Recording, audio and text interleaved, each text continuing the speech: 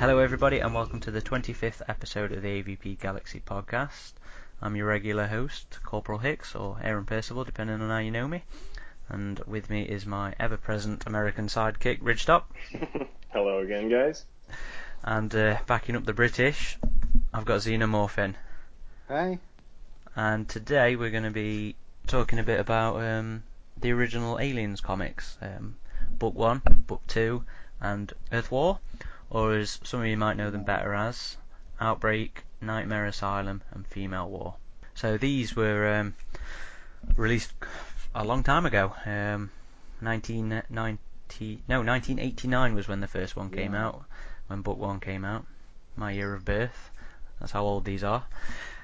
And back then, it was before Alien 3 came out, so they featured Hicks and Newt rather than Wilkes and Billy. And well, let's talk about the idea is we're going to talk about those as a sequel to Aliens. You know, ignoring Alien 3, ignoring Resurrection, how those comics worked as a sequel to Aliens. I mean, does somebody want to do a bit of a recap of the actual stories before we crack on? It is a bit of a kind of at the start. It is quite straightforward at the start on Book 1. There is a bit of a labyrinthine plot because they don't have Weyland Yutani. They have, I think it's Bionational. They call it. Yeah. It's a different company. And there's this whole plot with them getting Hicks, who is this kind of like cynical, jaded drunk. He's still a Marine, but he's gone in that kind of phase in his life, and they find. Oh, that's right. It's a ship that's floating in space, isn't it? It's a derelict in orbit. Yeah, not the derelict, just a human ship. And there's like a Coast Guard ship that goes around just basically blowing up debris in space that might hit Earth, I guess. They find there's an alien within it, and I think from that ship, they both blow up, but they find out the black box has a trajectory. It has visited some planet that's been overrun with aliens. They get Hicks to tool up with a bunch of Marines and say, we want specimens. And while all this is going on, there's a lot of people on Earth getting telepathic contact from. They don't realise the alien, but they have a lot of subtextual themes that they all see, like their mother, and there's all about monsters coming to get them. And there's this whole plot about this pseudo-religious guy who's trying to I'm trying to think, but it's not really television, but it's referred to that religious TV channels have taken over or something. They beam like stuff into the eyes and the brain. Yeah, and he's got this illegal channel growing because he's somehow managed to get some footage of an alien, and he's broadcasting his message. He's gathering followers that all worship the alien. Basically, it's not really gone into much, but there is this subplot of this religious following of the alien in it, and then a whole bunch of stuff happens. That's all this kind of company versus government. Who's going to get hold of a specimen first? They do have a pilot from the derelict that was floating in space, I think. Not like space jockey pilot, but a part human pilot who's been face-hugged. He's down on Earth. Yeah. They get a queen from him. So while everyone's sodding about on this other planet trying to get a specimen, they actually have a queen on Earth. Things generally get out of hand, and Earth is overrun. And that's basically the first book, but it is a bit of a labyrinthine plot in the first one. It's a very busy book. Yes. That actually sets a lot of tropes for the expanded universe as well. Oh, it is worth mentioning that Hicks is this jaded drunk, but Newt, she's basically spent her young adult life in a mental asylum, and she is constantly on sedatives because her dreams are so bad. And I think people have looked at the Blomkamp concept art and basically seen some similarities in there. Newt is not in the concept art, But she's in this, and a lot of people said that would be an interesting way to go with Newt if she is in Alien 5. Hicks actually breaks her out of this asylum where she's about to be lobotomized, and decides it's a good idea to take her along to this hive world, where they think it's the home world at this point. I think she's just basically I'm being brain killed and anything is better than this, but I'm not sure quite it explained that too well, because if she's going out of her mind with nightmares, I'm not sure Hicks saying I'm going to go back to get an alien and that's the place I want to be. It's very much a face your nightmares sort of thing, isn't it? Yeah. Isn't that how they present it? Yeah, they were about to lobotomize her too, I think, and somehow he found out about that. And rescued. And book 2 is a lot more straightforward. Yeah. It is the start of the mad general, mad scientist trying to use the alien as weapons sort of storylines that you see crop up.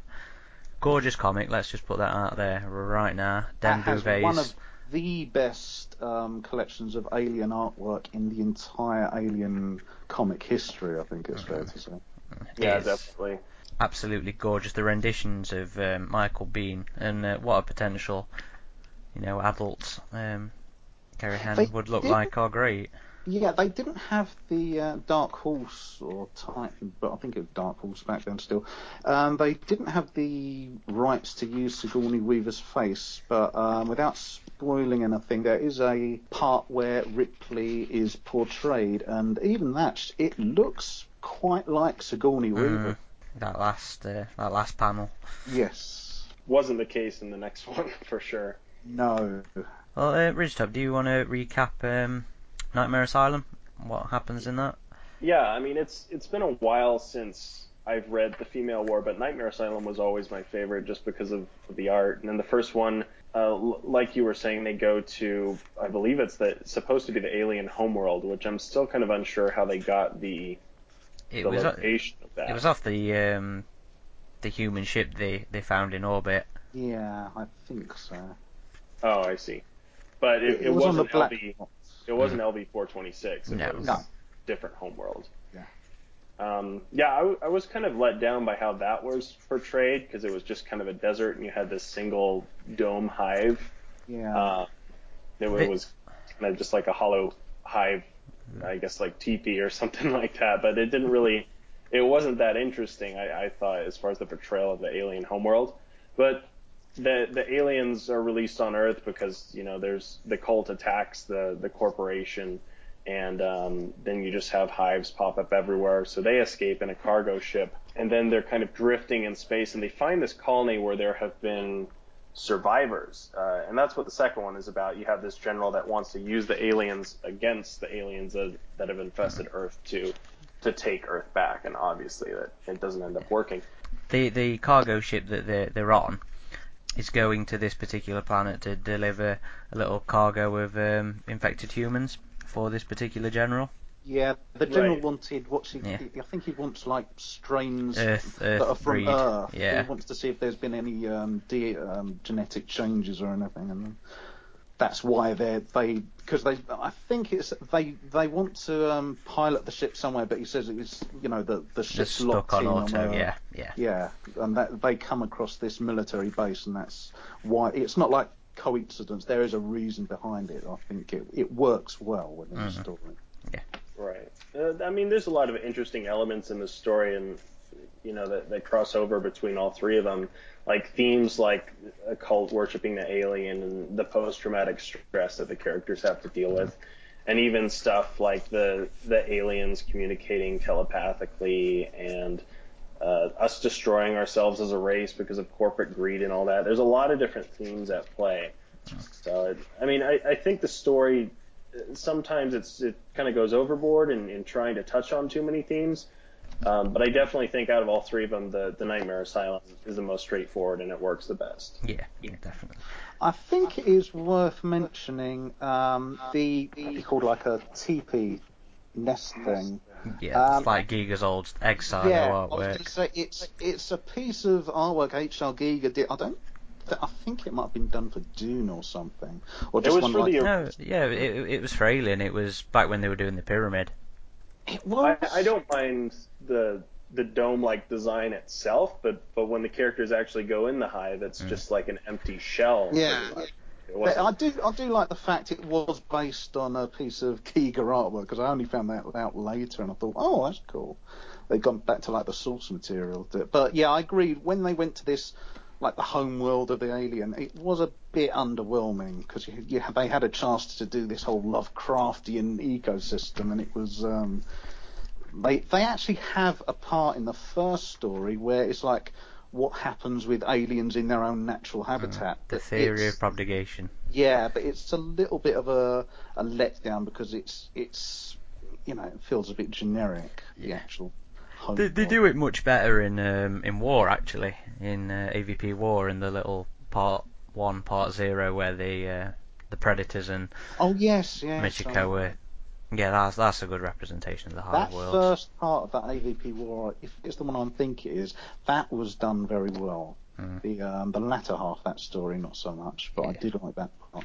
But they were off to like collect a new queen in that one. Yeah, that's the one. Yeah, I really liked how they did that. So Nightmare Asylum.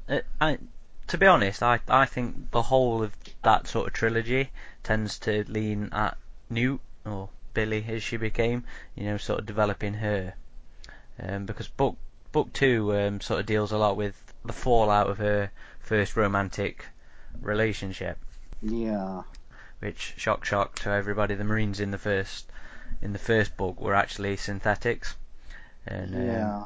Billy Newt even had Butler, wasn't it? yeah, or Beulah, something like that. Had fallen in love with this particular Marine and got jiggy with it, so apparently the synthetics are anatomically correct. Yeah. Um, but he ends up getting shish kebabbed in a very Bishop way. And The synthetics didn't know they were synthetics, though, right? No. no, which was an interesting approach to take, I guess. I don't think that quite made sense to me when I was reading it because I thought to myself, if you're going to go down that route, you might as well just use like robotic drones or something. But Well, I guess they'd value their mortality a bit more if they thought they were human, rather than just be willing to waste the money and throw themselves in. Thinking about it I from a think monetary. I think that there's also with Newt particularly, because there's not much in the way of character development with Hicks, but with Newt, there is a thing throughout all three stories that she is, once the aliens get unleashed on Earth, there are these broadcasts, especially in book 2, where, well, Rebecca, I suppose, but she's like looking at all these transmissions coming from Earth, and there's this one unit of 3 people with.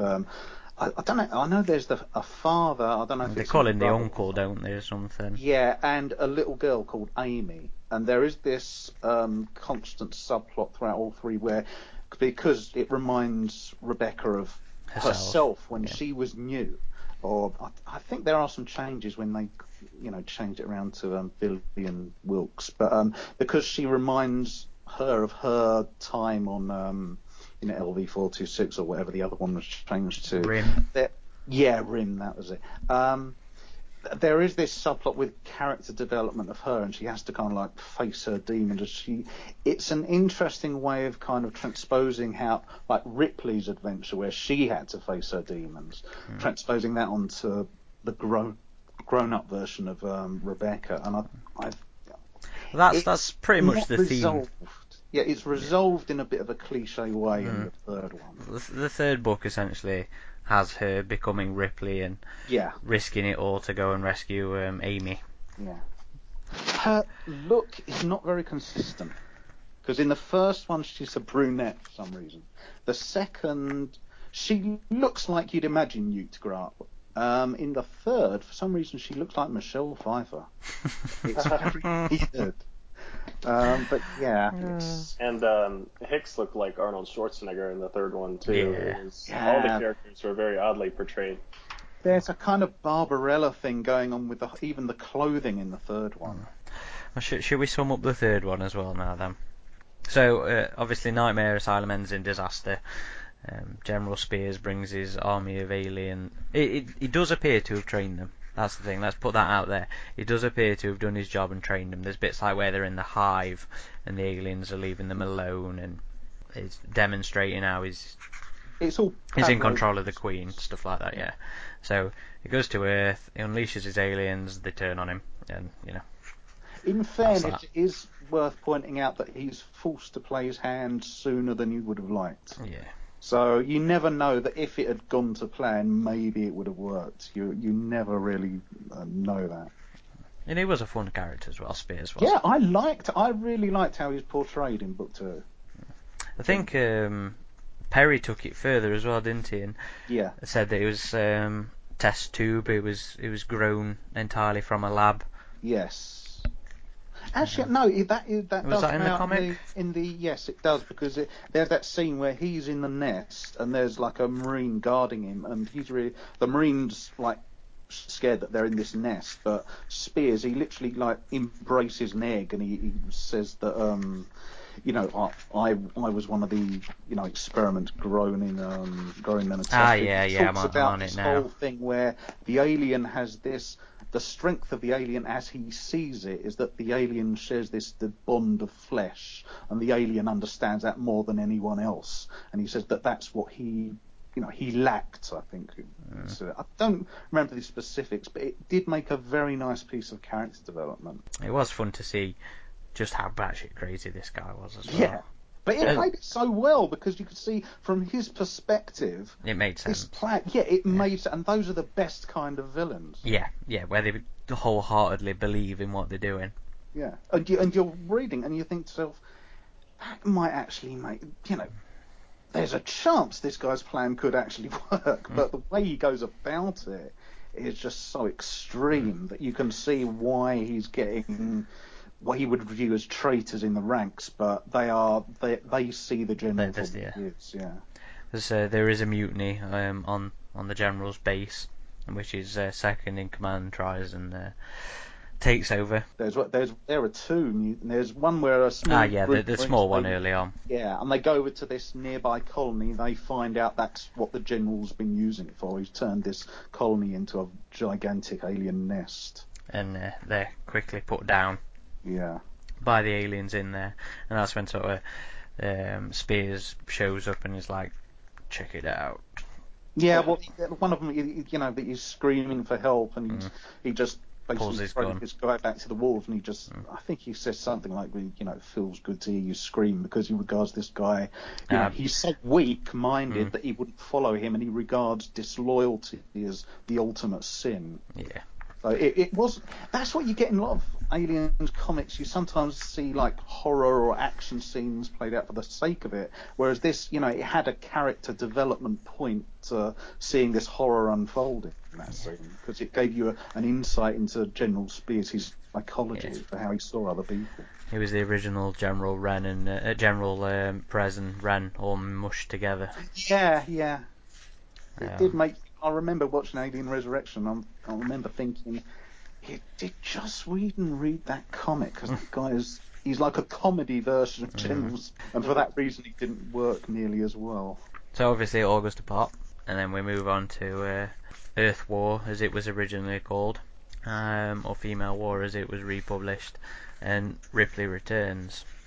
And turns out she'd been kidnapped just after they left LV-426, because the government sent a couple more ships and decided they were going to try and get some more, aliens, as you do. Was it the government or was it another company? It was the government. There's a line in it where it says, and the government. It seemed an awfully limited number of people. The government decided one ship just wasn't enough. Yeah. So basically they go down there, everything goes to shit, but Ripley receives telepathically the rest of the holy shit, the space jockey's distress call. And in retrospect, it was. I don't know, but I'm sure there's people out there seething right now. This was the era before the space jockeys were giant albinos. They were actual elephant type things. Yeah. I suppose that's something worth pointing out. We didn't mention that as well. They showed up in the end of the book 1, because they were waiting for the aliens to take over Earth and then the space jockey would come in and clean everything up and take over. It was inferred that at the end of their story, I think it was inferred that this surviving space jockey had been the one that was responsible for giving these telepathic messages of, people that would.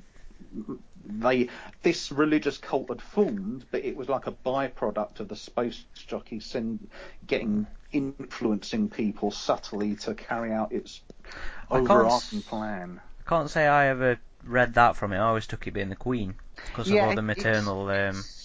It kind of plays out both ways. In Earth War, when Ripley received the signal, she has this dialogue about, this is what happened. It's this whole big plan, and also this Queen Mother is also wanting her children, but it happened as soon as she received this big space jockey transmission thing. On this page, I saw telemetry, information, star charts, tangible reference points. I felt her strength, her utter supremacy. We assumed the alien infestations were sporadic, arbitrary, that they bred wherever convenient like some horrible cancer. We were wrong, they moved with a purpose. The pilot of the derelict ship had discovered the aliens' genesis, their source of power. She was calling her children back to her, and it's an ominous shadow of a Queen type thing. Yeah. So, Book 1 had you believe that the planet they went to was the alien homeworld. Book 3 negates that and says it was... Well, I suppose throughout the entire series it sort of shows that the planet from Book 1 was one of many hive worlds. But Book 3 takes you to the actual homeworld of the alien with the Queen Mother. Is that what they call her, the Queen Mother? Yeah. The Queen Mother. It's the Queen of Which all is queens. later revisited in, I think, Genocide. Yeah. Because the alien, they've had their Queen Mother taken away, and they're trying to choose a new Queen Mother. Yeah. Which I think the games later called her an Empress. An Empress, it's essentially the same thing, Mm-hmm. And she doesn't have any arms for some reason. She's got these it's really weird tentacles. Yeah, really weird renditions in. Yes. Oh, the artwork in. Let's get that out there now. Sam Keith's artwork is just fucking terrible. It was controversial. I mean, you've gone from really nice sort of black and white style artwork for Book 1. It was later coloured in for the collected releases, but it was gorgeous. And then it works better in some ways in the black and white version. Yes, some of the black and white comics I think are absolutely gorgeous. Yeah. But you'll never beat Dan Bouvet. No. When you get to Nightmare Asylum, it's like, holy shit, this is amazing. So rather than try and create, give us another talented suitor, that's the thing. It felt really suitable as well. You know what always annoys me in the Alien comics is when it's some sort of generic, futuristic looking blaster and equipment and stuff. Oh yeah, Book 1 and 2, the technology in the ship design, it looks like the Marines. Yeah, it looked like it would fit in with the same people who designed the sets and props in Alien and Aliens. They would have come up with very similar hardware, which I thought was particularly useful when they're portraying Earth and all the vehicles and stuff that you saw running around on Earth. You'd think, that's it. That fits perfectly with what I was just watching in the movie. I think with the Dennis Bouvet, his artwork, he did the lighting really beautifully well. It looks very cinematic. It's very James Cameron-esque, and as far as I know, he's only ever done one other Alien story, which was Countdown, which is like a two-part thing.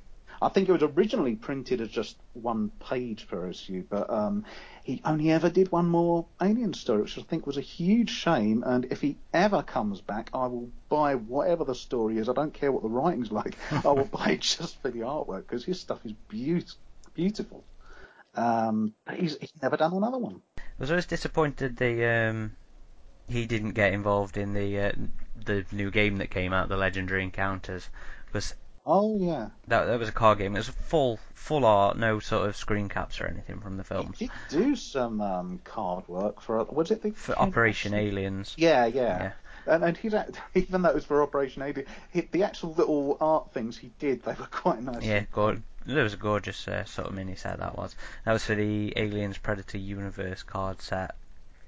like, I can't even remember when that came out. I never actually got around to buying that set. But that was all sort of full artwork rather than screen caps and stuff like that. But yeah, so that was another thing that made book 1 and book 2 work really well, was how much it suited the franchise. Yeah. And all this realistic looking artwork, and then we get to Alien 3 where it looks like the artwork's been smudged, the colour's been smudged. Well, they look like I was noticing a lot on the letters pages of the Earth War, Female War, when it was first came out. I was noticing there a lot of people were referring Sam Keith's art style as like caricatures. Yeah, I can And see that.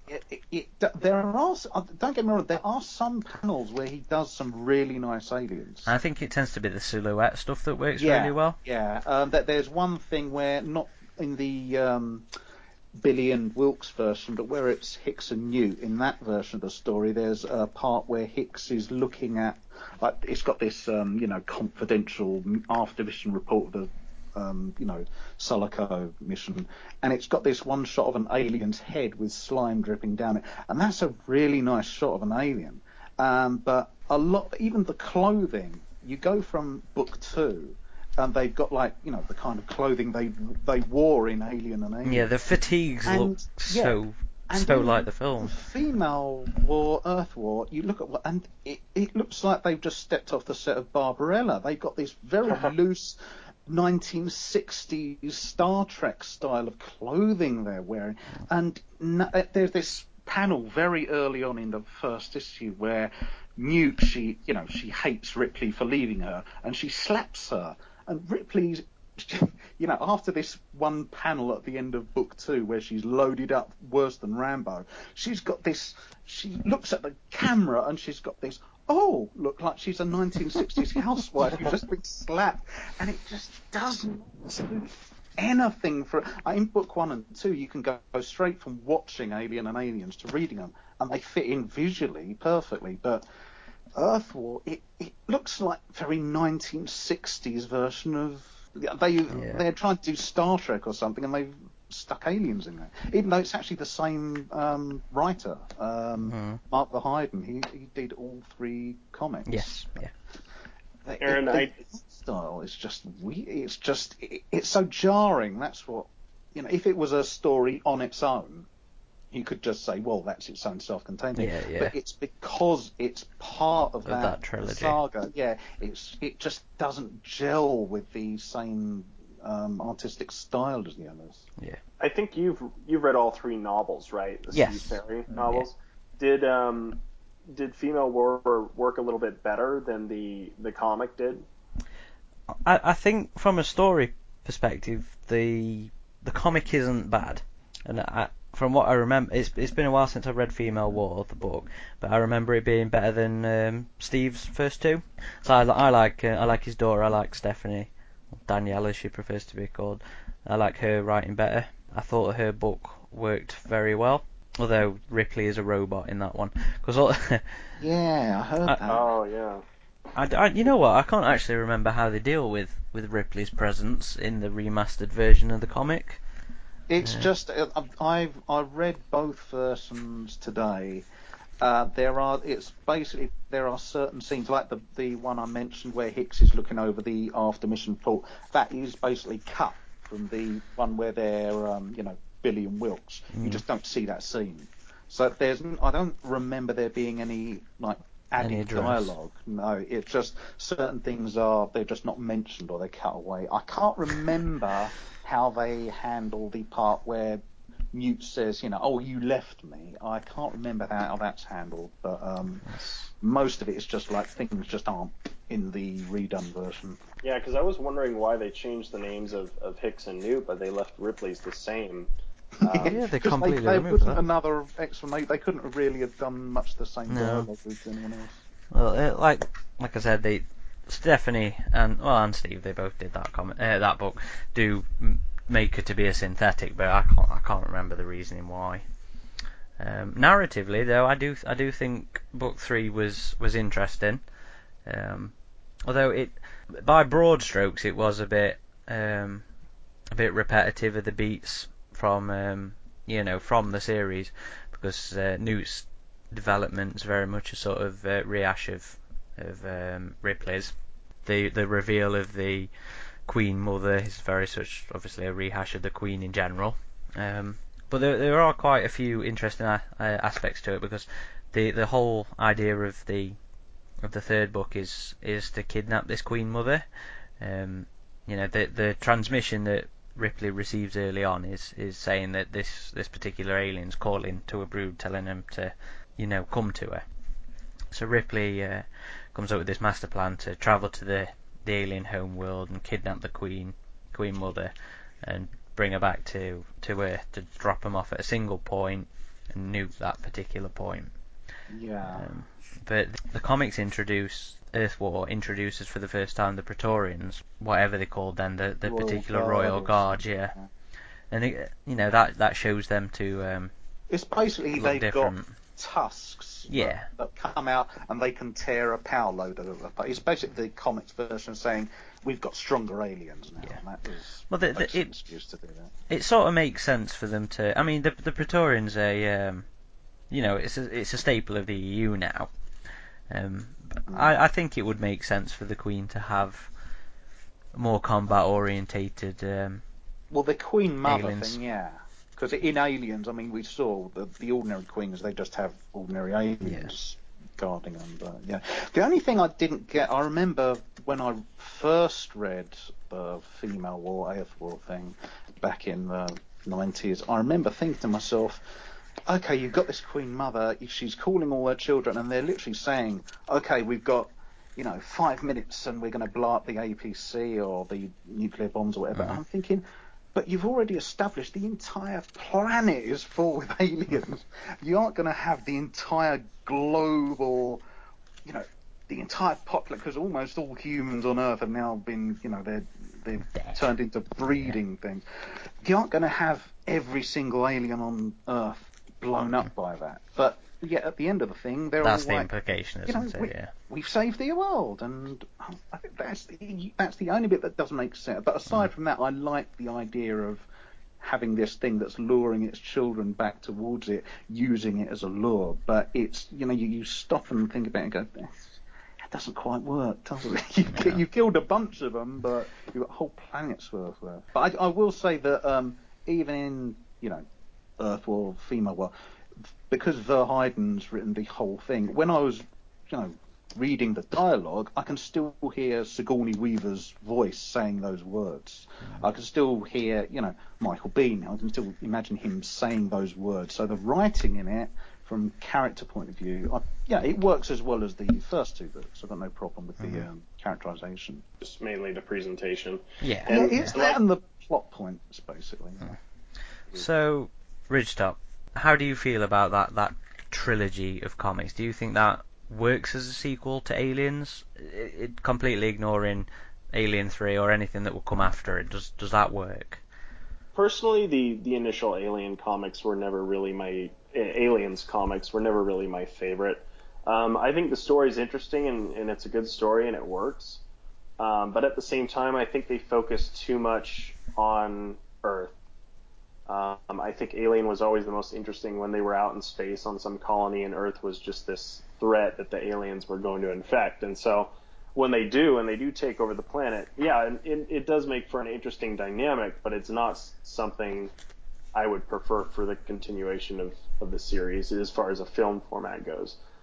But as comics, I enjoyed them.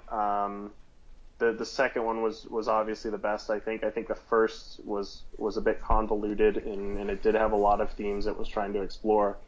For 150 pages, I think the second one works the best as its own story.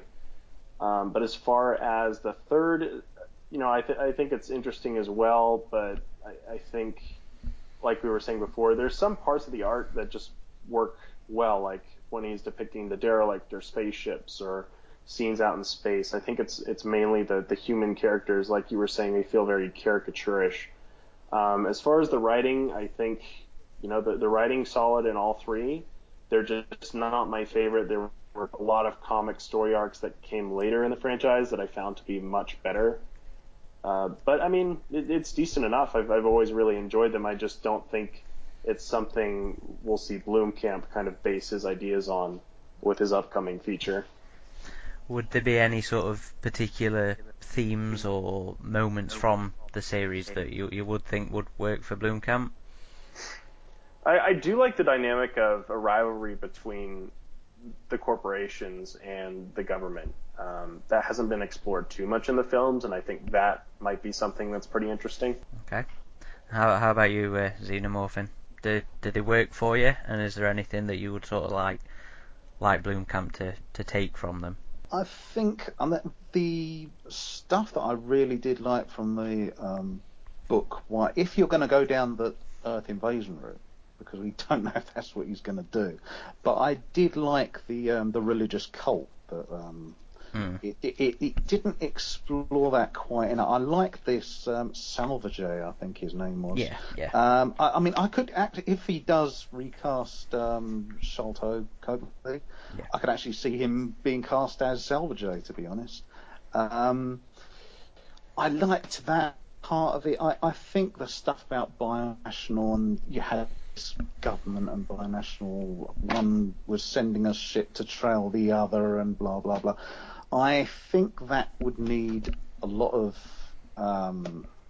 polishing because it was a bit convoluted. Yeah, it does start to get down that route because I mean, even in book 3, they start to go. There's probably another ship after this one. Yeah, and I think it works better in which I actually get the impression from the artwork that has been released from Blomkamp's thing. It's more going to be like book 2, if it's going to be based on like a headquarters where they're breeding aliens.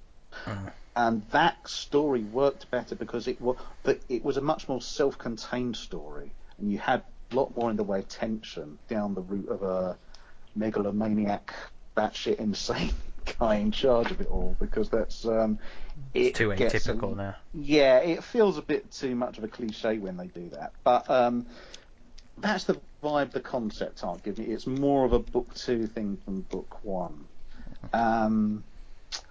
But yeah, I liked this idea of this telepathic, not a telepathic link, but I do like the idea of, getting affected by dreams and people, they're getting this whole, it's not telepathic, but like, trying to think of the word, like an empathic type of link.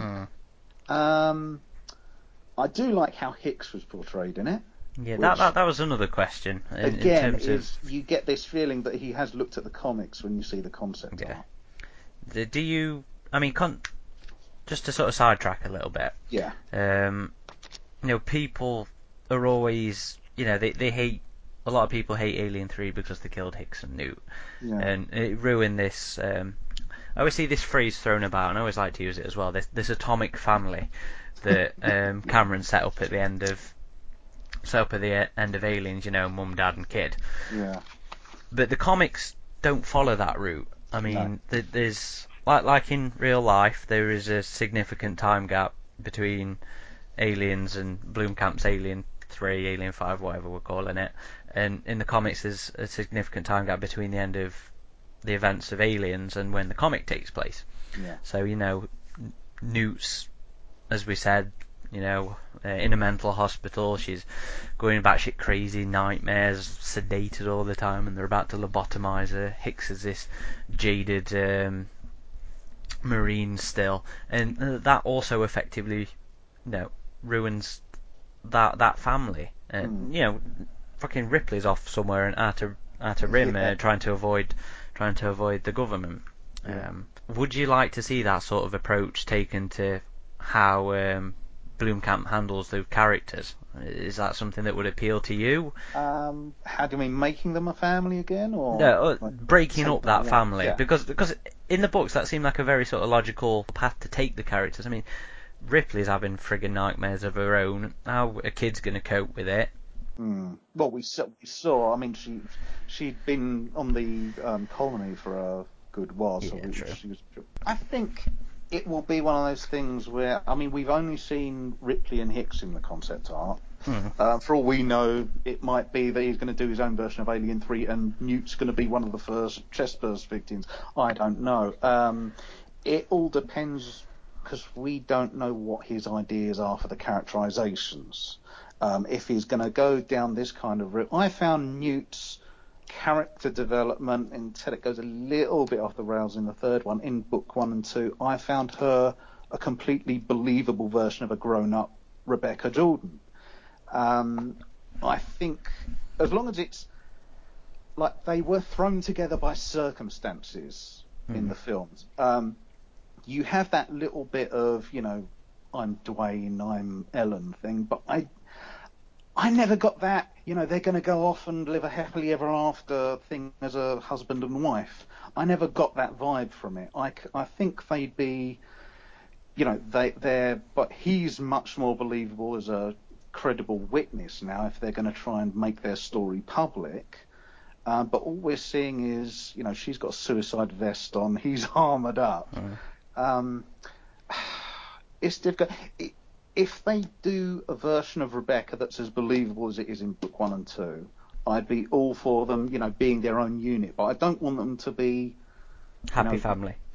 It's not that, but I don't want them to be, this guy or this girl, they're going to be untouchable because they're a grade A character that must survive. Yeah. Ripley's probably going to survive because she's Ripley. But I would like that thing where, you don't know if Hicks is going to survive. It's really difficult talking about you without knowing the story. Would I like them it's all to be a happy speculative. family? I wouldn't like them to be a happy family because that's not how an alien film is. Would I like them to be a bit of a stressed out, quote, family in terms of like a group, like the Marines were a family with a comradeship? Yeah. That would be how to do it, because they know what the alien is capable of. They know what the company is capable of.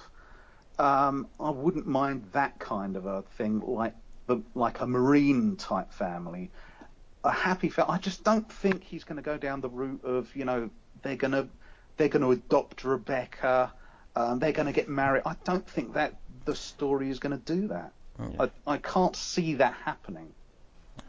Okay. It's just not going to be that kind of dynamic. If it is, I'd be very surprised, because if he's a fan of Cameron's pacing and style, he set the story up, Cameron this is, and then it was just like a roller coaster ride. Everything was dictated by that ticking time bomb thing. So I don't think he's going to have it a plot centric thing. It's not going to be I'm trying to think back in his previous film. He hasn't really had a happy family. Maybe in Chappie, but I can't see like they're going to have a chest burster and teach it the alphabet or anything. So I don't think that's going to happen. I know some people on the forum are saying, Cameron set it up to be this happy family. But what does that mean? Yeah, they escaped, but I can't see them having like picket fences. Well, what I remember, the intention was they'd then travel the galaxy together, killing aliens. I think that was the intention, that they'd set up this little squad. And I mean, Cameron's the one himself who's used the word family to describe this dynamic that he'd established at the end of the end of the film. I think that's where a lot of that comes from. I think because he is he's not just a director, he is a writer. I think he meant it in terms of like a family unit, but not that white picket fence thing. They're going to live happily ever after. I could see, look at Alien 3. He said he respects Alien 3. Whether or not he's going to ignore it, that's another subject. But I could see it happening like, Ripley and, what's Charles Dance's character? Clemens. Like, they had sex. I can see them, they might have a scene like that where it's inferred they've had sex. But I don't think it's that kind of, chocolate and flowers and, oh my God, come back for me. I'm gonna fix you and I'm gonna save you. It's not going to be that kind of a thing. If it is, I'd be very surprised. But I just don't see it happening. I think it's going to be a plot-centric thing. I don't think it's going to be Hicks and Newt and it's going to be like book 1 and 2, where they're thrown together by circumstances. They've got this bond where they've been through this kind of very hellish, traumatic thing, but they've risen out the other side of it. That's going to be what their bond is, I think. That's what it should be, at least in my opinion as well. What about you, Ridgetop? How did you find the character dynamic in the series? Do you think that'd work for Alien 5? Yeah, I think they'll become estranged, and circumstances will bring them back together. I think that's how it's going to work out. I like you were saying, I don't think the happy family dynamic really works well for the Alien franchise. So, I just wonder if I guess for sure it's going to contradict Alien 3 and Resurrection at this point. I think that's quite likely to happen. There's no way you could do it. But as far as having Newt in the story, she might not be in it. They might just explain something happened to her, and maybe that just makes Ripley even more. She has to deal with the past even more because of that. And something could have happened to her, and then Ripley and Hicks have just been getting by for so many years, and then something happens that forces them to come in contact with the aliens again. But, it's interesting. Like you were saying, it's all just speculative at this point. There's a lot of confusion as to where the story could go, but I definitely think, it's going to be interesting seeing an Alien film again. That's the main thing. I wasn't expecting this to happen anytime soon, and not something that would continue from the second film. I think that took us quite by surprise. For all we know, to be quite honest, as long as it's executed well, that's always the key with these things. It could be that the reason he hasn't shown any concept of Newt, Rebecca Jordan, is because he's going to have he's going to have a plot twist where she's going to turn out to be not like Burke, but she's going to be involved in the company, or maybe she's working for the company. She's trying to destroy it from the inside out or something. So she might be a Weyland-Yutani executive. It might be something like that. As long as it's executed right, I don't necessarily have a problem with that. I think that's the key for the whole thing as well, isn't it? I'd be miffed if it ignored Alien 3, but at the end of the day, if it's good, awesome, thumbs up. As long as it's a decent film, I think that's all we're asking for now, just an entertaining movie, to be quite honest. Well, I think we've about covered everything, don't you? Yeah. Mm-hmm. Is there anything else you guys would like to discuss, or shall we call it? No, I think pretty much that. I do think that as a trilogy, the story as a trilogy, it works for it. If you've just sat down and you've had a marathon of Alien and Aliens, and you want to have a what if, if you've got a digital or physical version of this trilogy, it's worth investing the time to just sit down and read it, because it does make an interesting what if. It's a believable, plausible way of taking characters. Completely agree. And it'll definitely be interesting to compare the similarities and differences once we finally get to see the next Alien film. Very much so. I do hope we see Earth in the next Alien film. I just think it was focused on a little too heavily in this arc. So it would be nice to see it, because we haven't really seen it at all in any of the films. And just seeing the future cities and stuff like that would be really cool for the series. I just hope they don't focus on it like they did with this story. Well, cool. Thank you guys for joining us. Or joining me. Everybody joining together. And thank you all for listening. This is Corporal Hicks. And this is Ridgetop. And this is Xenomorphing. Signing off the 25th episode of the AvPGalaxy podcast. See you next time.